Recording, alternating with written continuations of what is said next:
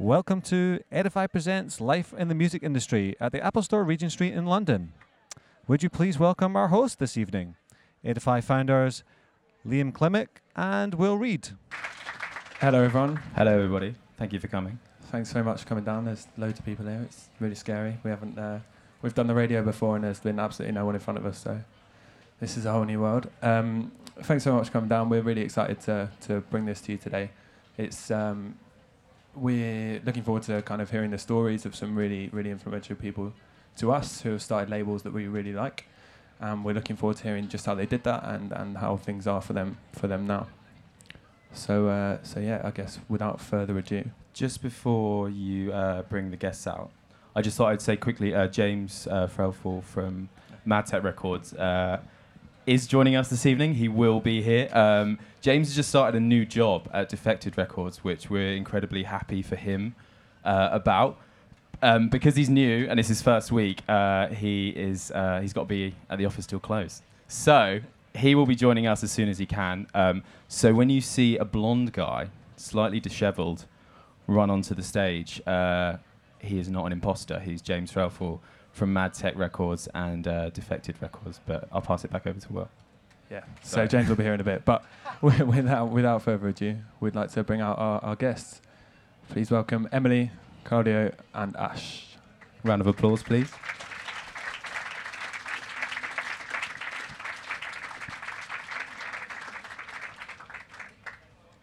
Hi, guys.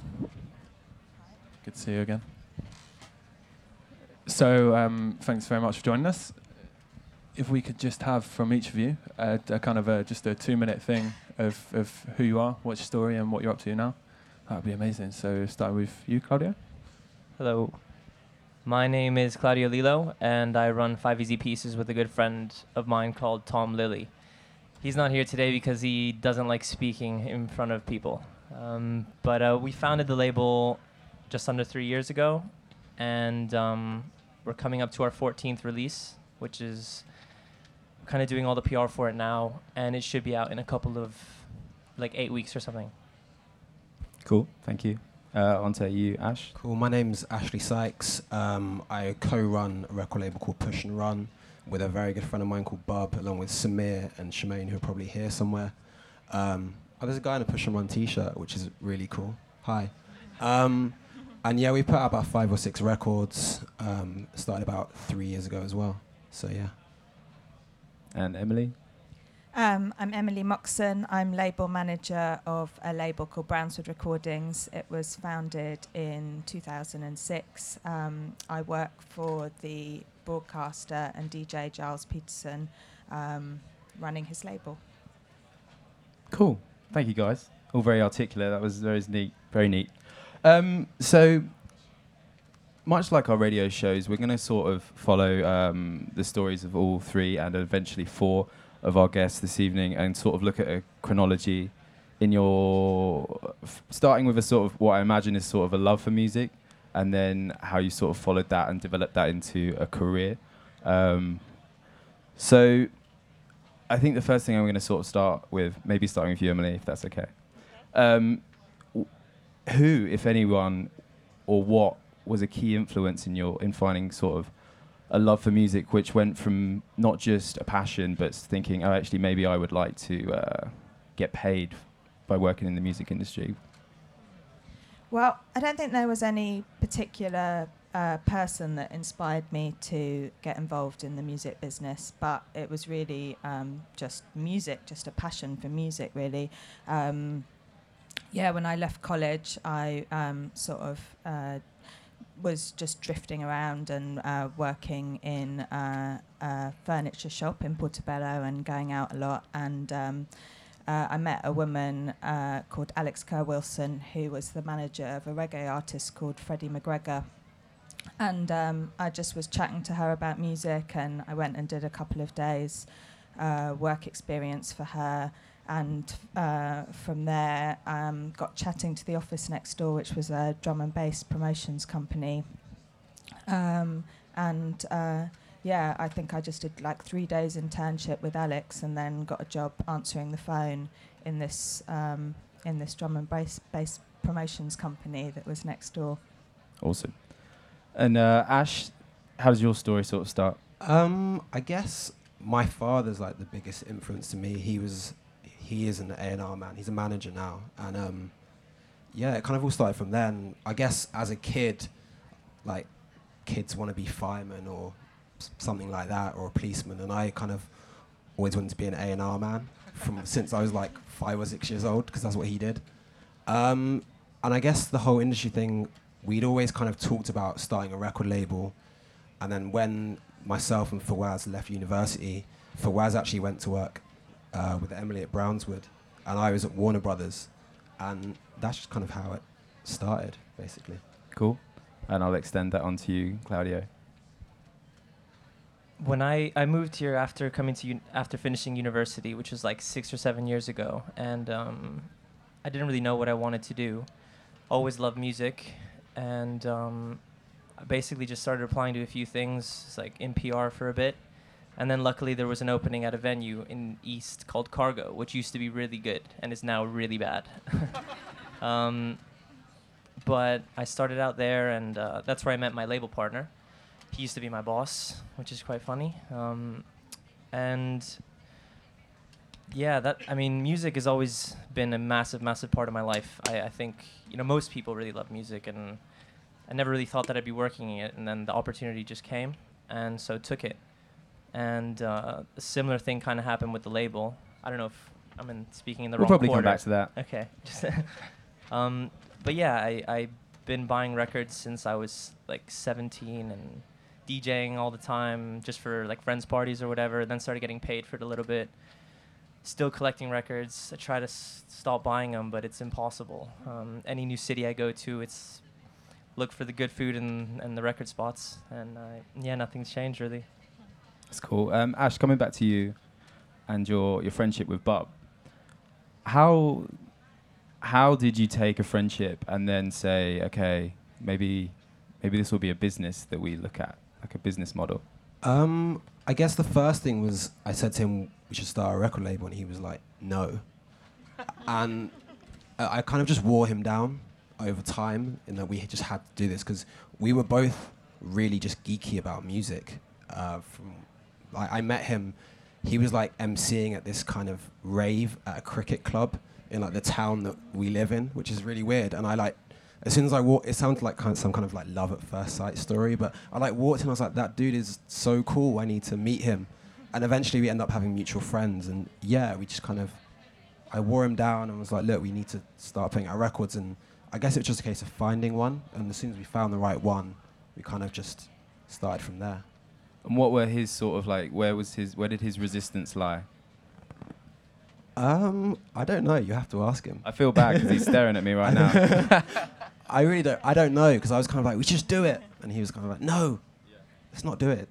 And Claudio, with Tom, was there a mutual understanding that this would be something that we have to do? We feel like we have a relationship with artists or artists that we need to see. Yeah, I mean, what the way that it started is we used to do it as a party. So, because we both worked at this club, we were like, okay, let's try to do something that's us and that we can kind of take to other cities around the UK or around Europe. So we did a few big parties, bankrolled by the club, so it wasn't really we had no risk. And then he ended up leaving to go work at Modular. I stayed for a bit and then quit because, actually I shouldn't talk about it, but I left for various reasons. And then we were kind of both doing our thing, and I got this music sent from a good friend of mine, and it was so incredible. It got played by Dame Funk on, I think, Giles' show while he was still on Radio 1. And then I said, if we don't release this, somebody else is going to, and that would just kill me. And it's like, we both have time. Loads of other people can start labels. Like, I see my friends doing it. We could do it. We're just as switched on, if not more switched on. So we should do it. That's cool. I think that's quite a neat time to pass over to you, Will. Yeah, so this is one of the big things that everyone wants to hear. How did each of your labels start? So we'll start with you, Emily, with Brownswood. What was the birth of Brownswood Recording? Well, I'd been working in management. I worked doing management for 5 or 6 years, I think. and I always worked with artists who had their own labels. I was working with Ronnie Size and Full Cycle, Adam Freeland and Marine Parade, and also with Sway, the rapper, putting out his first album, This Is My Demo.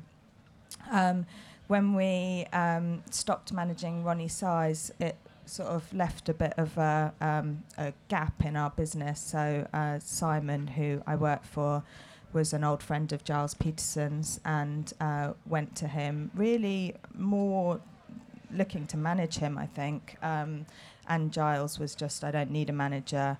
What I really want to do is start a label. I'd been really a massive fan of Giles for a long time before that, and it was literally like a dream come true to have this opportunity come to me one day. And I knew that Giles had been trying to start a label for a couple of years, and I was like a Rottweiler. I was like, this is happening. This is what the label's called. This is what the logo looks like. What do you want to release? And it was really 6 months before we put our first record out. And was it difficult to get him to say yes, or was that? No, it's, all good? I don't know what it was. I think. I think one thing that's been really important to my career is that I've always been around music that I really believed in, and I've never worked for a major record company, and I think it's like you kind of build a brand around yourself. And Giles knew me from the drum and bass world originally, and he knew I'd run labels, and I think he just trusted me to get on and do it. Nice, very nice, very nice. Ash, over to you. Like, how did Push and Run? How was it born? Again, it was like me and Bob, and I was at Warner Brothers at the time, working in the marketing department. So I was working on stuff like Madonna and Jason Derulo and the Black Keys, and he was at Brownswood. And we kind of made the decision eventually. I wore him down and we were going to start the label. And we kind of decided we were going to do everything properly, an accountant, lawyer, etc., etc. And then we even went up to, we had a designer in Cambridge, and we travelled for like 2 hours and spent 3 hours discussing like the flick on the end of the R on the logo. But we still didn't have a record at this point. So like we did everything, we had everything ready to go, but we had no record. And then a friend of mine who was a producer at the BBC said that he'd heard this incredible demo on BBC Wales and that I should check it out. And we heard this record by Irfan, and we're like, wow. And that was kind of it. Nice. And finally over to you, Claudio. What was the kind of story behind 5 Easy Pieces coming together? I guess I kind of spoke about it a bit already, but this track that I'd heard by my friend Cheska just blew my mind, totally blew my mind. And we had already spent a long time with myself and Tom with a graphic designer who I work really closely with called Ross Gunter. So we designed this logo, and I'm obsessed with graphic design. So our first 5 releases are like the most beautiful thing you'll ever see. Like just went on inside out cardboard, black inner sleeves before black inner sleeves were the white inner sleeves. They've done like colored vinyl, and just so much attention to detail. And that started way back when we got our logo and our website. So we already kind of had the building blocks, which is why it was kind of easy to start it up. We just needed the music, and having talented friends really helps. But so just asked her to write a few, or just what else she had, and got the 4 tracks together. And then it was really scary because it was like, okay, we've done something incredible. Now how are we going to get the next release? And it took actually a while for us to release our second one. And that was from another friend of mine who lives in Berlin. Totally different musically, but yeah, the label was just like organic friends passing around music and talking about what we liked visually.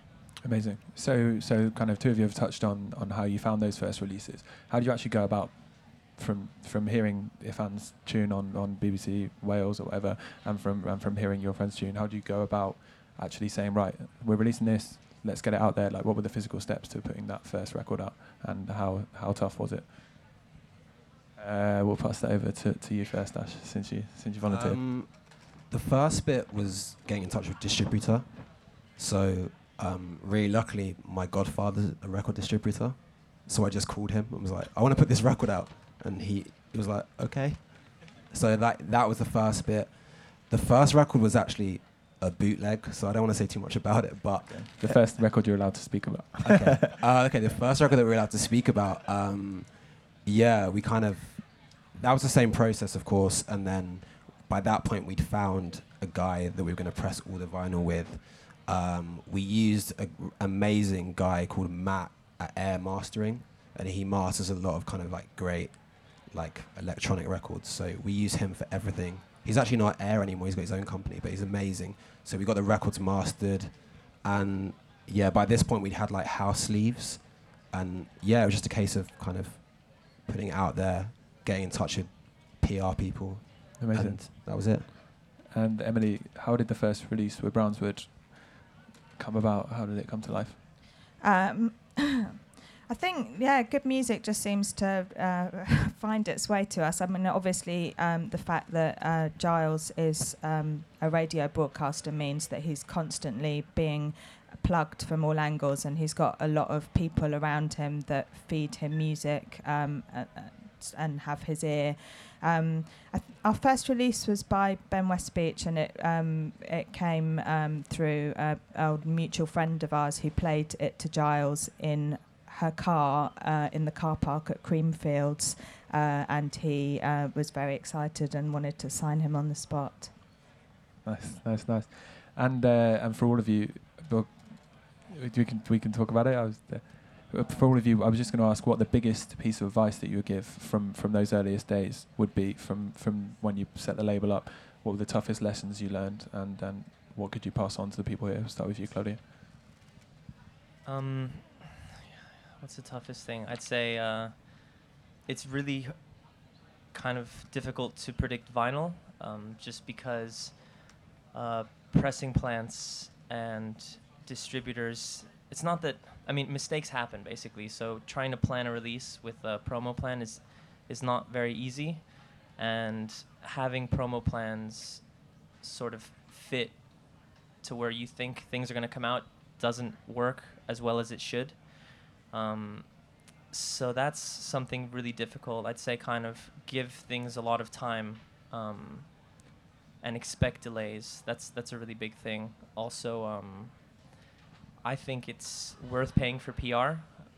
At first we did, we've gone through different phases of like paying for different sort of amounts, and you know, you got to have certain like DJs that will kind of, or their producers who will kind of listen to you and, you know, are happy to talk about what you're doing. But it really helps to have someone who like makes money off of talking to producers and bloggers and journalists, because they have those connections, and you know, they're there to really sort of push your stuff. It's kind of, I wouldn't say any of it is actually hard. It's just time consuming. That's what I'd say. Do you agree with that, Ash? Or are there lessons I mean, that you that learned was that you going to could be my pass on? point about vinyl, in that we lost a lot of money very quickly. But the first record, the bootleg we put out, sold out straight away, and we were like, this is easy. Like, this is so Another easy. Like, we're million records. geniuses. And then the next record, we kind of pressed too many and lost all the money we'd made and more. And then we were like, okay, it's not as easy as we first thought. So I guess saving money at first and maybe not doing vinyl. I know that vinyl's the holy grail for a lot of people that are into music, but it's not the be-all and end-all. It's a tough decision. I would say that, like, yeah, it's also figuring out or not being scared to not do vinyl, because I know a lot of people say, you know, oh, if you're not a vinyl label, then you're not a real label. But it's, you know, it's a new sort of time that we live in, and vinyl is really, if you're going to put something on vinyl, then it should be either for clubs, so like for DJs, like functional, or it should be like really collectible. So whether it's a 7-inch or, and we put out a few things on vinyl that we shouldn't have, because I used to say, you know, if it's not on vinyl, it's not worth doing. But it's just, that's retarded, like, nah, not smart. We did a cassette as well, because I really wanted to do a cassette, because I listened to cassettes all through high school. And we've actually done a couple of digital releases, and now what we're doing is kind of, when we're breaking new artists, we're like, okay, if nobody knows you and you literally have no Facebook likes, then we'll probably do a digital only release. If things look like they're going well, then we'll put you in a house sleeve, which is a house sleeve is just like a generic sleeve, and all you change is a little circle for artwork. And then if it looks like we're going to sell more than 500 copies, then we'll go on and do like a full color sleeve, which is really expensive. That's really, yeah, really it's- interesting. Yeah, Really interesting. Thank you. And finally, over to you, Emily. Like, what were the biggest, toughest lessons that you learned in the Well, early I've days? suffered from both these problems, overpressing and having massive delays on manufacturing. I think just don't risk more money than you can afford to lose is just a really important thing. Start small. Don't be afraid to sell out of something. If you sell out of a record, your next one will be more in demand, more desirable. So, yeah. Sure. And, over to you then. Thank you very much. Just a couple of things in regards to the first release, just whilst we're here. How did you guys get the budget together for the first release? If nothing too detailed, but just like kind of having that ambition and then turning it into sort of like and financing it. So maybe Ash, if you don't mind, if we start. We kind of do everything ourselves, so it was kind of just a case of saving money, which is a really boring answer, but No, that's cool. I think fundamentally it's important that if you want to, when it's a creative thing, all the passion in the world is not going to get it released. I think there needs to be a financial element to it that people need to take seriously. Oh, James is here. Everybody, welcome James from Mad Yeah, Tech please and give Defective James a Records. round of applause. Hey, buddy. Hello. Hello, everyone. Congratulations on the new job. Thanks very much. I appreciate it. Sorry I'm late, everyone. Sorry. We're currently talking about debut releases. We've skipped a few bits out on you, so maybe we'll come back and profile you soon. No worries. Everyone can add you on Facebook. That'd be cool. Loads of new friends. So yeah, financing the first release. Emily, with Giles's involvement in the label, did that make things different to sort of how Push and Run did things? Yeah, it definitely made it easier. The fact that he'd had some track record as an A&R man meant we were able to go to... I mean, we funded ourselves for the first year from advances from distributors, which would be very difficult to get if you were starting completely from scratch. So yeah, it's tricky to start from scratch. That's cool. A lot of people would attribute parties to being hugely influential, and for Mad Tech, James, and I imagine with Defected too, parties are hugely important for funding, right? Yeah, it's a huge focus for everything, really. I think it also, like, a lot of the parties sort of line up with your release as well. So obviously, if you've got a main release coming out, you do a party around it, and and it's an opportunity to bring up young upcoming artists as well on the lineups, on the lower down the artists as well. So it's really important to have that feature. With London being full of club nights every night of the week, you can't not feel like you're missing out on a party that had to be attended. How would you say that parties are the be all and end all of funding things, like, or would you suggest there are more creative ways? Claudia, I feel like you're I desperate actually to say have to something. talk about this because when we just started the label, we had put the first release out and everything was going amazing because it got played everywhere and it was like sold out. And then we decided, because our backgrounds are parties, we decided to do a party. And I used to work at this venue called The Camp, the City Arts and Music Project. So hired out the basement, booked an amazing, incredible lineup with Maurice Fulton headlining, who's like both of our heroes. And we ended up losing $3,000 on that night. So it was just the worst kick in the teeth ever. And that from then on, we decided we're never ever. I think we're probably London's worst promoters. I'm pretty sure that's true. But we never put any money into parties anymore because we realized that promoting is not our strength. We can find good music and work hard on promoting it, but parties are just not where it's at, in my opinion. So that's cool. Yeah, that's fine. So what would you say? I mean, I know you guys ran a pretty cool T-shirt. Is Oh, merchandise? Yeah, no, but that's im- also like that's me, like going for design and loving the design so much, thinking, oh, they should be on a T-shirt, and that the T-shirts didn't go so well either, actually. Like they went okay, but I thought they were just gonna sell out in a second, because I also do a T-shirt project with my friend Ross, who does all the design, and our tees sell out really quickly. But because they're mostly like graphics led, although this stuff is too, I don't know, I'd say maybe we didn't put our strongest artwork on the tees. I'm actually wearing one now. But yeah, you can see it later maybe. Yeah, what was it? I forgot what I was saying about That's fine. That's money, cool. funding. Yeah, that's all good. I think we're sort of done. And then Emily, with Brownswood and the Worldwide Festival, which came first?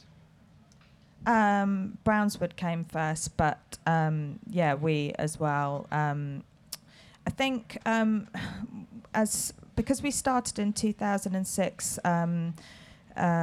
just music piracy was a very live issue, and we were just seeing declining record sales, and so and live music was very bubbling. So we became promoters, live promoters as well. We've got a good database and a good track record of promoting. But Brownswood's really developed into like a kind of portfolio of businesses around Giles Peterson's brand, I suppose. And the label is an important part of it. But I think, you know, probably for all of us, including Brownswood, and perhaps this is a good thing for people here to know, is I think there's an element with all of these things that it's like a bit of a hobby and a bit of a labour of love for all of us. I mean, Giles really sees Brownswood as like a fun kind of hobby business, which is, I mean, it makes it really enjoyable to work there because it's not like super high pressure that's the only income stream coming into the company. But yeah, I think a lot of independent labels are really a labour of love. Cool, thank you. The next thing that I wanted to talk about, after kind of touching upon the first release with the labels, was sort of the development of your rosters. You all have rosters that we're certainly huge fans of, and I imagine a lot Absolutely. of people here are fans of. How did it begin to develop, and what sort of focus do you guys place on A&R, and how do you go about your A&R? Kind of, what's the plan? I'll probably start that with you, James. Thanks.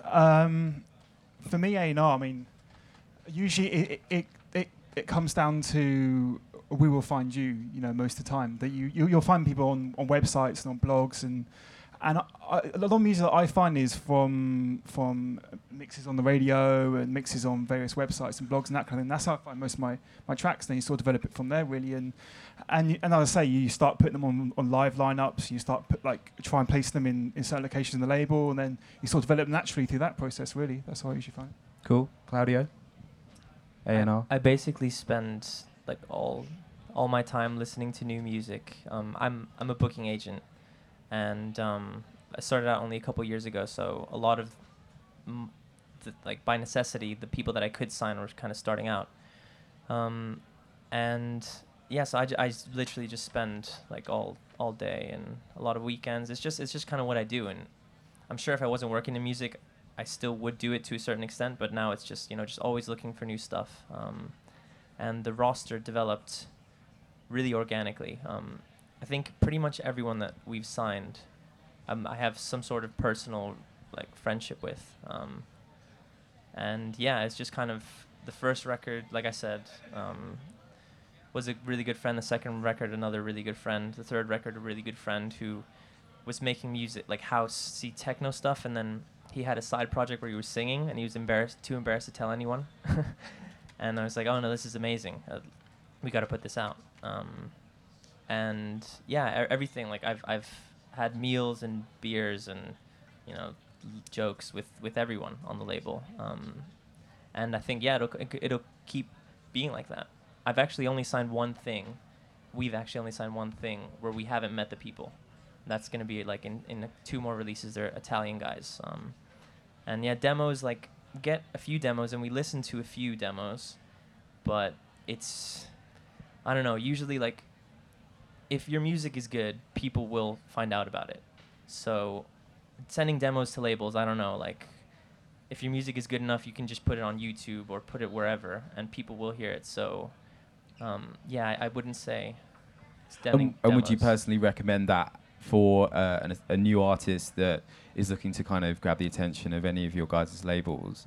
Would you suggest, don't beat around the bush, just upload your music online, and people, if it warrants that attention, it will get it? Yeah, and I think, so many people run labels nowadays that someone probably knows someone that runs a label. I mean, maybe that's just my world.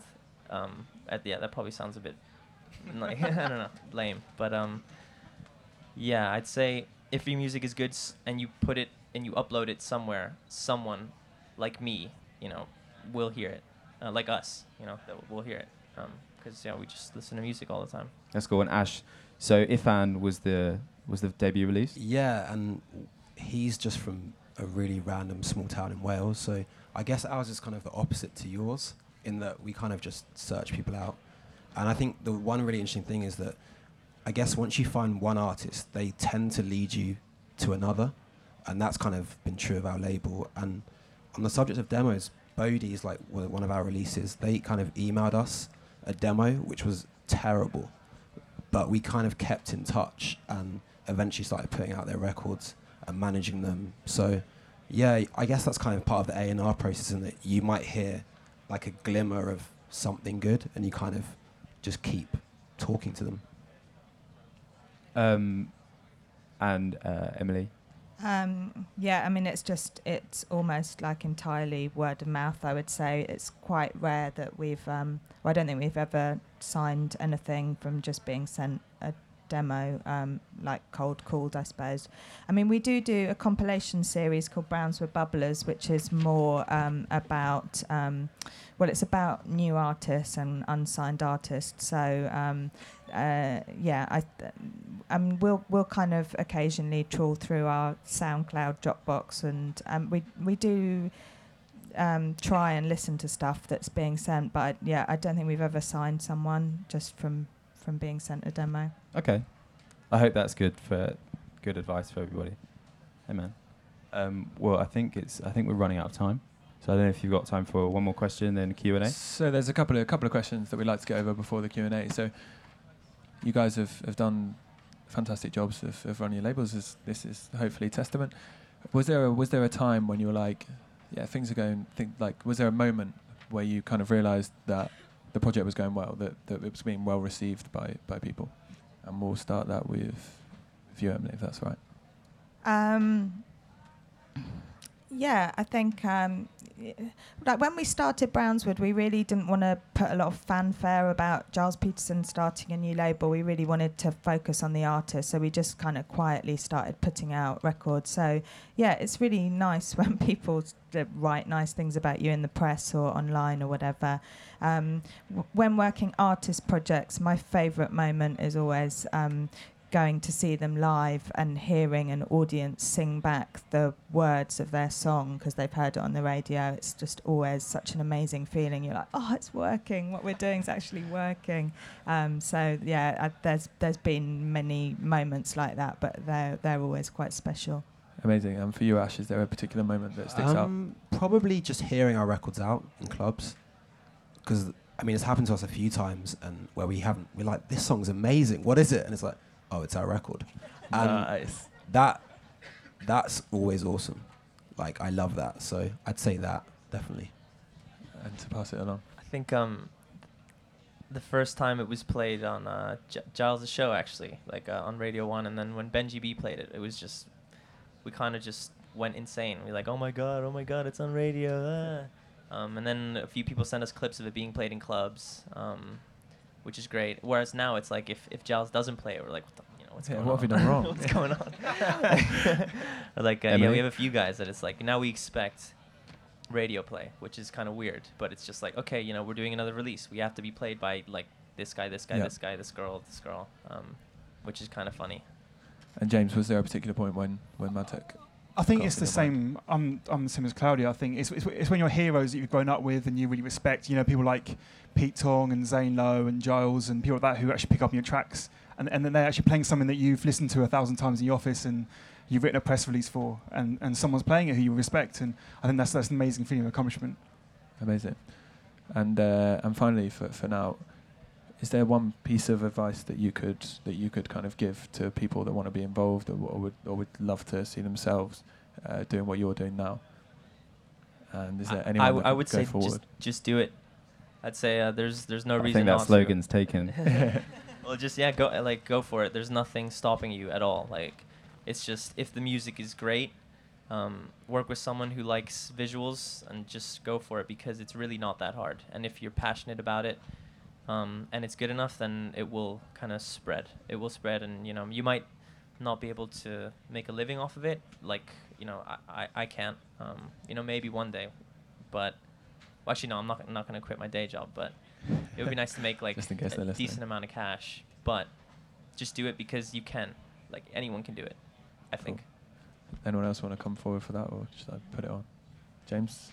I think just love the music you're working with. It's a bit of a cliche, but honestly do. And I think don't listen to all the general talk in the industry, about how there's not much money to be made. And I think there's more money to be made now than ever. I think you just need to be imaginative and use your imagination and use your online tools that are there and make up your own. I think just use your imagination and be creative. And there's more opportunities now than ever. Nice. Emily, can you add to that at all? All of that, and just be nice to people and create a network for yourself. The independent sector, I think, is a very supportive community, if that doesn't sound too kind of hippie-ish, but people come round, so be nice. I'd just say be patient. I think that when you deal with artists, they're difficult is the word I choose. So yeah, you have to be patient. And I agree with your sentiment about just doing it. Like, we spend a lot of time kind of just talking about it. So I think the best thing to do is just go for it. Great. Amazing. I think for now, if we could give our panel a round of applause, that'd be great.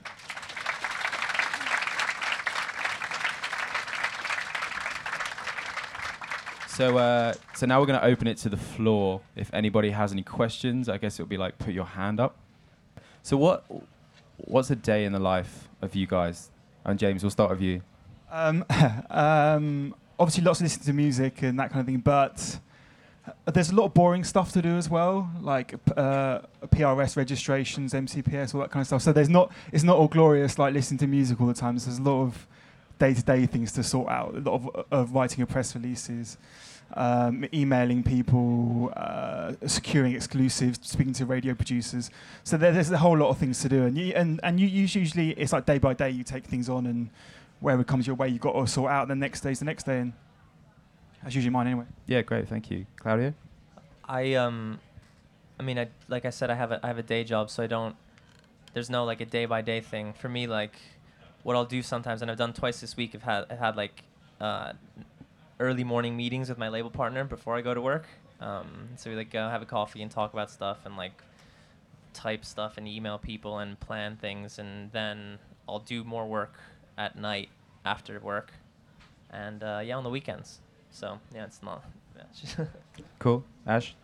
Well, my day job's in music, so I kind of manage producers and work in publishing. So I guess that's the day job, and then throughout the day, the Push and Run kind of team are in constant contact, and we meet at weekends, and we're constantly talking to artists and going out. So, and obviously all the boring admin stuff that we have to do as well. Yeah. Are you still hanging out in cricket clubs? No, I'm a football man, Okay. unfortunately. Sorry to cricket. I think in a small company you have to kind of wear a lot of hats. I think a label manager's job is there's a big element that's creative, obviously the music, putting together your artwork, the marketing plan, but there is a lot of admin to do as well, to do with copyright. Also, as the money coming into labels has become more fragmented, you're looking at a lot of income streams, analysing where your money's coming from, liaising with artists and their management is a big thing. Spending a lot of time on PR, a lot of time on your social networks, and doing promotion. So it's a big mix of skills, I would say. Great, thank you. Does that answer your question? Thank you very much. Does anybody else have a... Yep, sure. Just talking about managing relationships between running the label and sort of staying friends with the artists. Ash, if we start with you. Friends with the artists or friends with the people you run the label with? With the artists or with the guys that... Just everybody, keeping everybody happy. Yeah, I think that's one of the main skills that you need. You need to be really good with people. And I'm quite lucky with Bub in that we're really close friends, so we can kind of say, you've missed that or you've messed up, and not kind of catch any feelings about it. I think with artists, that kind of comes with time. But we manage a few artists together, and it's different for each one. Someone like Irfan is incredibly difficult to deal with in that he doesn't really want to respond to text messages or emails or phone calls for 3 months, or put out any music for a year. Then he'll deliver an EP and want to put it out in the next week. Whereas someone like Bodhi are kind of going to deliver you a demo every week. And it's just different people you deal with in a different way. So I hope that answers the question. Has anyone else got anything to add to that? I'd say just kind of the easiest thing is to make sure you pay everyone and pay them on time, and are very clear about statements. So for artists, it's like, okay, this is how many records we've sold, this is how much money we've made, this is how much it cost, this is how much you get paid. Let's go.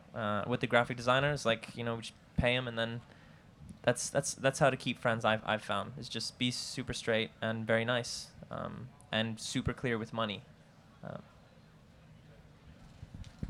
Hi. I was wondering how you're working really specific genres, which can be very DJ-led, very club-led. How do you make sure that your music gets out to the people in the club, on the dance floor, that might not be listening to the specialist radio, might not be DJs themselves buying vinyl? How do you make sure your music gets to them? Anybody want to take that first? So channels of just... James, I guess your music is probably most club-based. There's a lot of different services. I mean, a lot of it comes down to contacts as well as how much money you're willing to spend.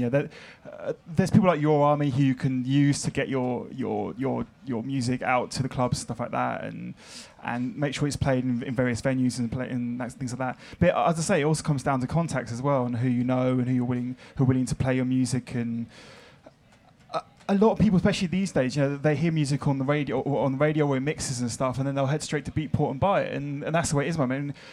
Every other person's a DJ these days, so it's quite easy to get music out there. It's easier now for dance music than ever, I think. I'd say for anyone running a label, you need to identify who the kind of key people are that are going to help you get your music out there, and just befriend them. It's very easy to you find contact details, find an email address really for anyone. So whoever the key people are in your scene, try and form a relationship with them and get them your music. I just got a simple question. From the completion of a record, the mastering is done, how long between then and the release would you say you would have for a single and for an album to properly prepare a good marketing campaign? Emily probably knows better Emily's than all of us. probably the best person for this. For an album, I like to have 16 weeks from mastering, and I like to have at least the album cover done at that stage, so it's very kind of set in stone. If that's over Christmas, you really need to allow an extra kind of 2-3 weeks. For a single, you can really, if you're just releasing something digitally, you can really turn it around in 2-3 weeks. Browns with Bubblers, the CD thing we tend to turn that round very quickly, do the licensing, get it mastered, get it out there as quick as we can, kind of like 5-6 weeks, so that the tracks are fresh. Cool. I'd say for EPs, it's usually just like 8 weeks in my experience. But if vinyl just slows everything down, so it's kind of this figure that you can't really put your finger on. Cool. Does that answer your question? Thank you very much. Hello. Question for each of you. You talked about money specifics. How much would you expect it to cost to put out a record? And what return would you anticipate would be, yeah, okay, that's been successful? So specifics, please. So I'm guessing we're going to get some different answers here based on the different labels, but does anyone want to take that I mean, first? like, that totally depends on the project. You know, it depends who you're working with. It depends if it's an album or an EP or whatever. I mean, if you're a major label, you can spend 40 grand. You know what I mean? Or if you're an indie label like us, you might spend as low as £500 on a release. You know, it completely depends on the vocal, depends on the mastering, depends on so many different factors. You know, really specific. For us, it's like, yeah, I mean, it's it depends. Mastering, if you work with Matt Colton, who's amazing, and everybody wants to work with him, he's like super expensive. So you can do cheaper mastering with different people. But for like a vinyl release, in my experience, usually you're looking at something like $2,000 to $2.5 grand. That's for like full color sleeve, paying for PR, and still keeping everything on a budget for like 500 records. Doing well is breaking even.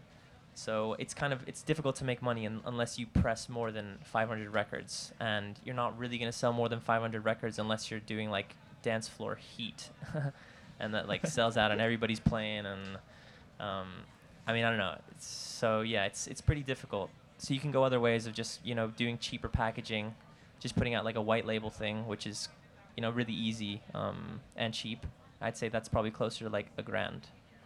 And then you don't do PR as well because it's just like club tracks. So it's cheaper and easier that way. Cool. That was pretty specific, actually.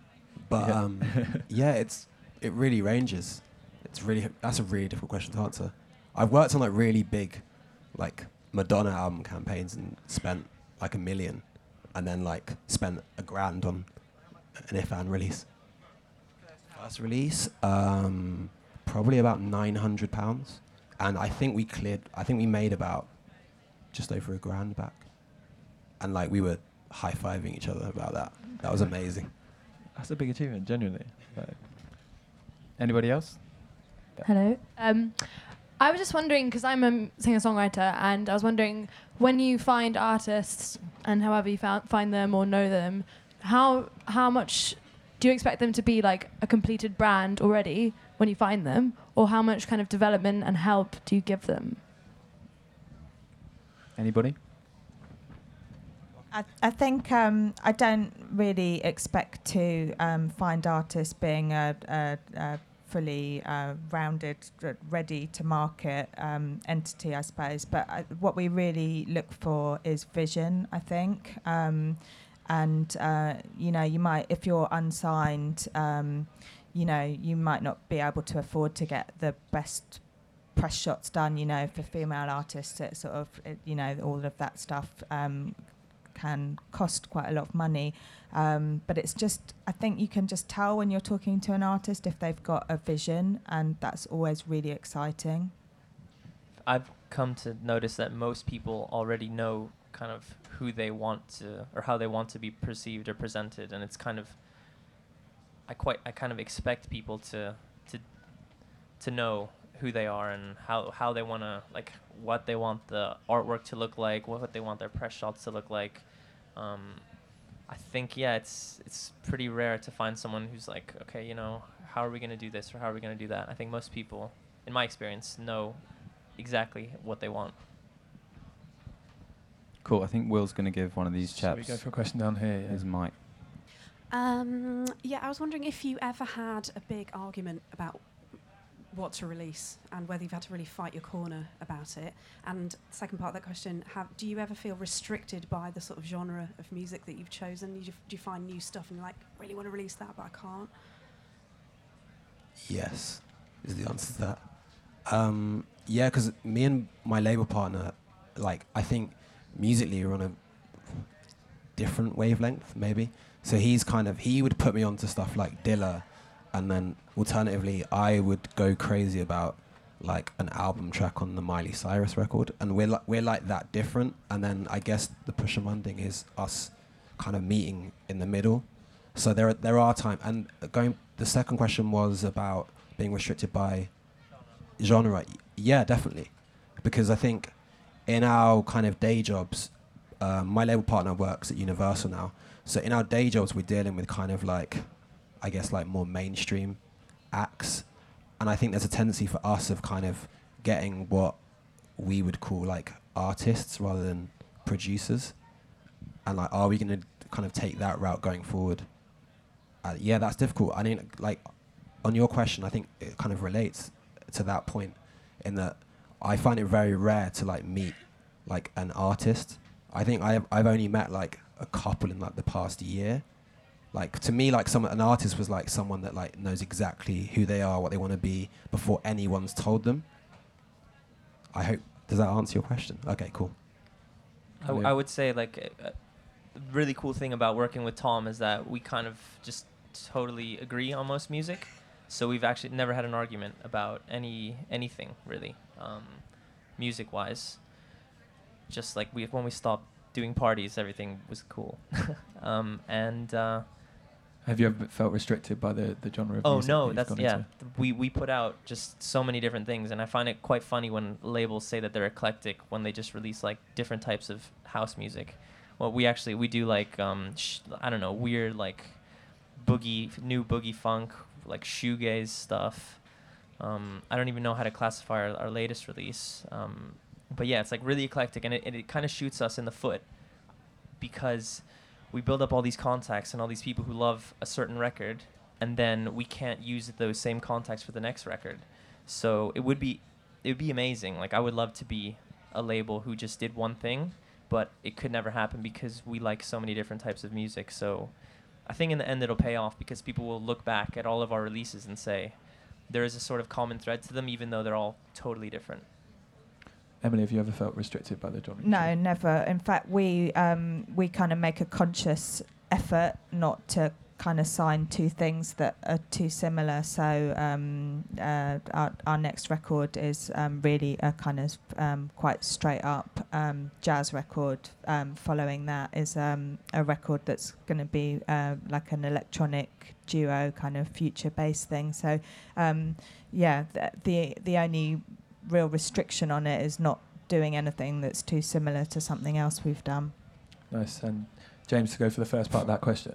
I mean, I think the biggest problem I had anyway is the temptation to release everything. I mean, like, as an A&R for label or running a label yourself, I think there's always temptation to, you find something great one day, you want to release it the next week, and then you find something else the next and you want to release that as well. Because there's a lot of great music floating around, and there's always a temptation to get it as quickly as possible. And I think you've got to be tough on yourself and control yourself and just have a vision within your mind and sort of go with it and trust yourself as well. And yeah. Good insight. Are there any more questions? One at the back there. Possibly the most difficult place to get a mic to. Hubert's over there as well. Spokes. Should we give Spokes the mic? When you get given when you hear a load of different tracks, I'm guessing you'll kind of travel through and you'll hear a load of different stuff. How do you know when the track that you want to sign is the one? Anyone got an answer for that one straight away? I think it's just gut instinct. You just know it when you hear it. I'd agree with that. And I keep listening to it again and again. It is kind of hard though, because sometimes you think like, do I love this? Do I love this? You know, I kind of love it, but I'm not really sure how much I love it. And then you also don't want to ask too many people. But there's a few friends that I have, and I send it. And it's like my girlfriend as well. I send her something, and if she doesn't like it, then it's like, oh shit, maybe I shouldn't release this actually. I think you like naturally find yourself listening to the same track over and over and over again, just naturally. That's what I do anyway. I'm sitting there on my computer, and I end up just clicking on it just through like 4 or 5 times a day, and you realise that's definitely the one. One more question? Yeah, I think the girl. Yeah, she's been very patient. Yeah, sorry about listening out. Thank you.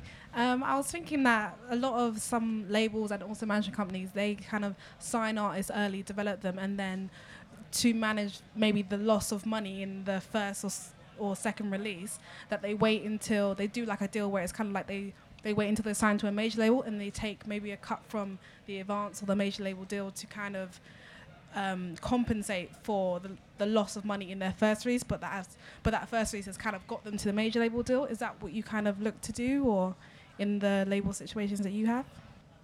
I mean, we just try to sign really good things and yeah, see what happens. But usually you don't have that kind of strict agreements. Like, unless a major licenses one of your songs that gets like re-released, then maybe you'll have some sort of deal. But usually it's quite separate. And I mean, I actually, we don't sign artists for like several records. It's kind of just like, here's a record, we'll put it out, we'll see what happens. We haven't done any albums yet. We will do, and then we're gonna maybe do options. But yeah, until then, it's all been pretty easy. I'd say that we do that without realizing, but that's not related to the record company, because if you're a small label, it's quite difficult to tie someone down over a number of releases, because you've got to give them an advance, which we can't afford. But I'd say that in a way, because we manage a couple of the acts, I guess the hope is that we're kind of investing in their future, and that in some indirect way we're going to kind of reap the rewards of that via putting the record out, but also hopefully them going on to bigger things, which we're happy for them to do. Emily, is that ever a consideration for Brownswood? Yeah, I mean, we've done that successfully once with Jose James. I mean, I think a lot of the time independent labels are much better than major labels at really kickstarting artists' career. So yeah, you do see that a lot, that someone will start out their career on an independent and then go on to sign to a major. And I think in that instance, it is only fair that the independent label is rewarded for making that initial investment. But you know, it's not something everyone, all artists, want to get into. I think there's a lot of suspicion and negativity around kind of signing to a label or signing for too long. So you know, but it just comes down to a negotiation. If the deal is right for the artist and the label, then yeah, it should happen. Thank you. James, anything to wrap it up with? I think this also harks back, you know, to the actual relationships that you have with the artists, and you know, if you cultivate a really decent relationship with the artists and around the campaigns you run with them, I think they're more liable to stay with you and keep wanting to grow with you and grow with the label. That's what I found at Matic anyway. That a lot of these artists you found, you could develop them over months and months, and you found they stayed with you, which I think is an amazing thing considering. Great. Guys, I think we're finished.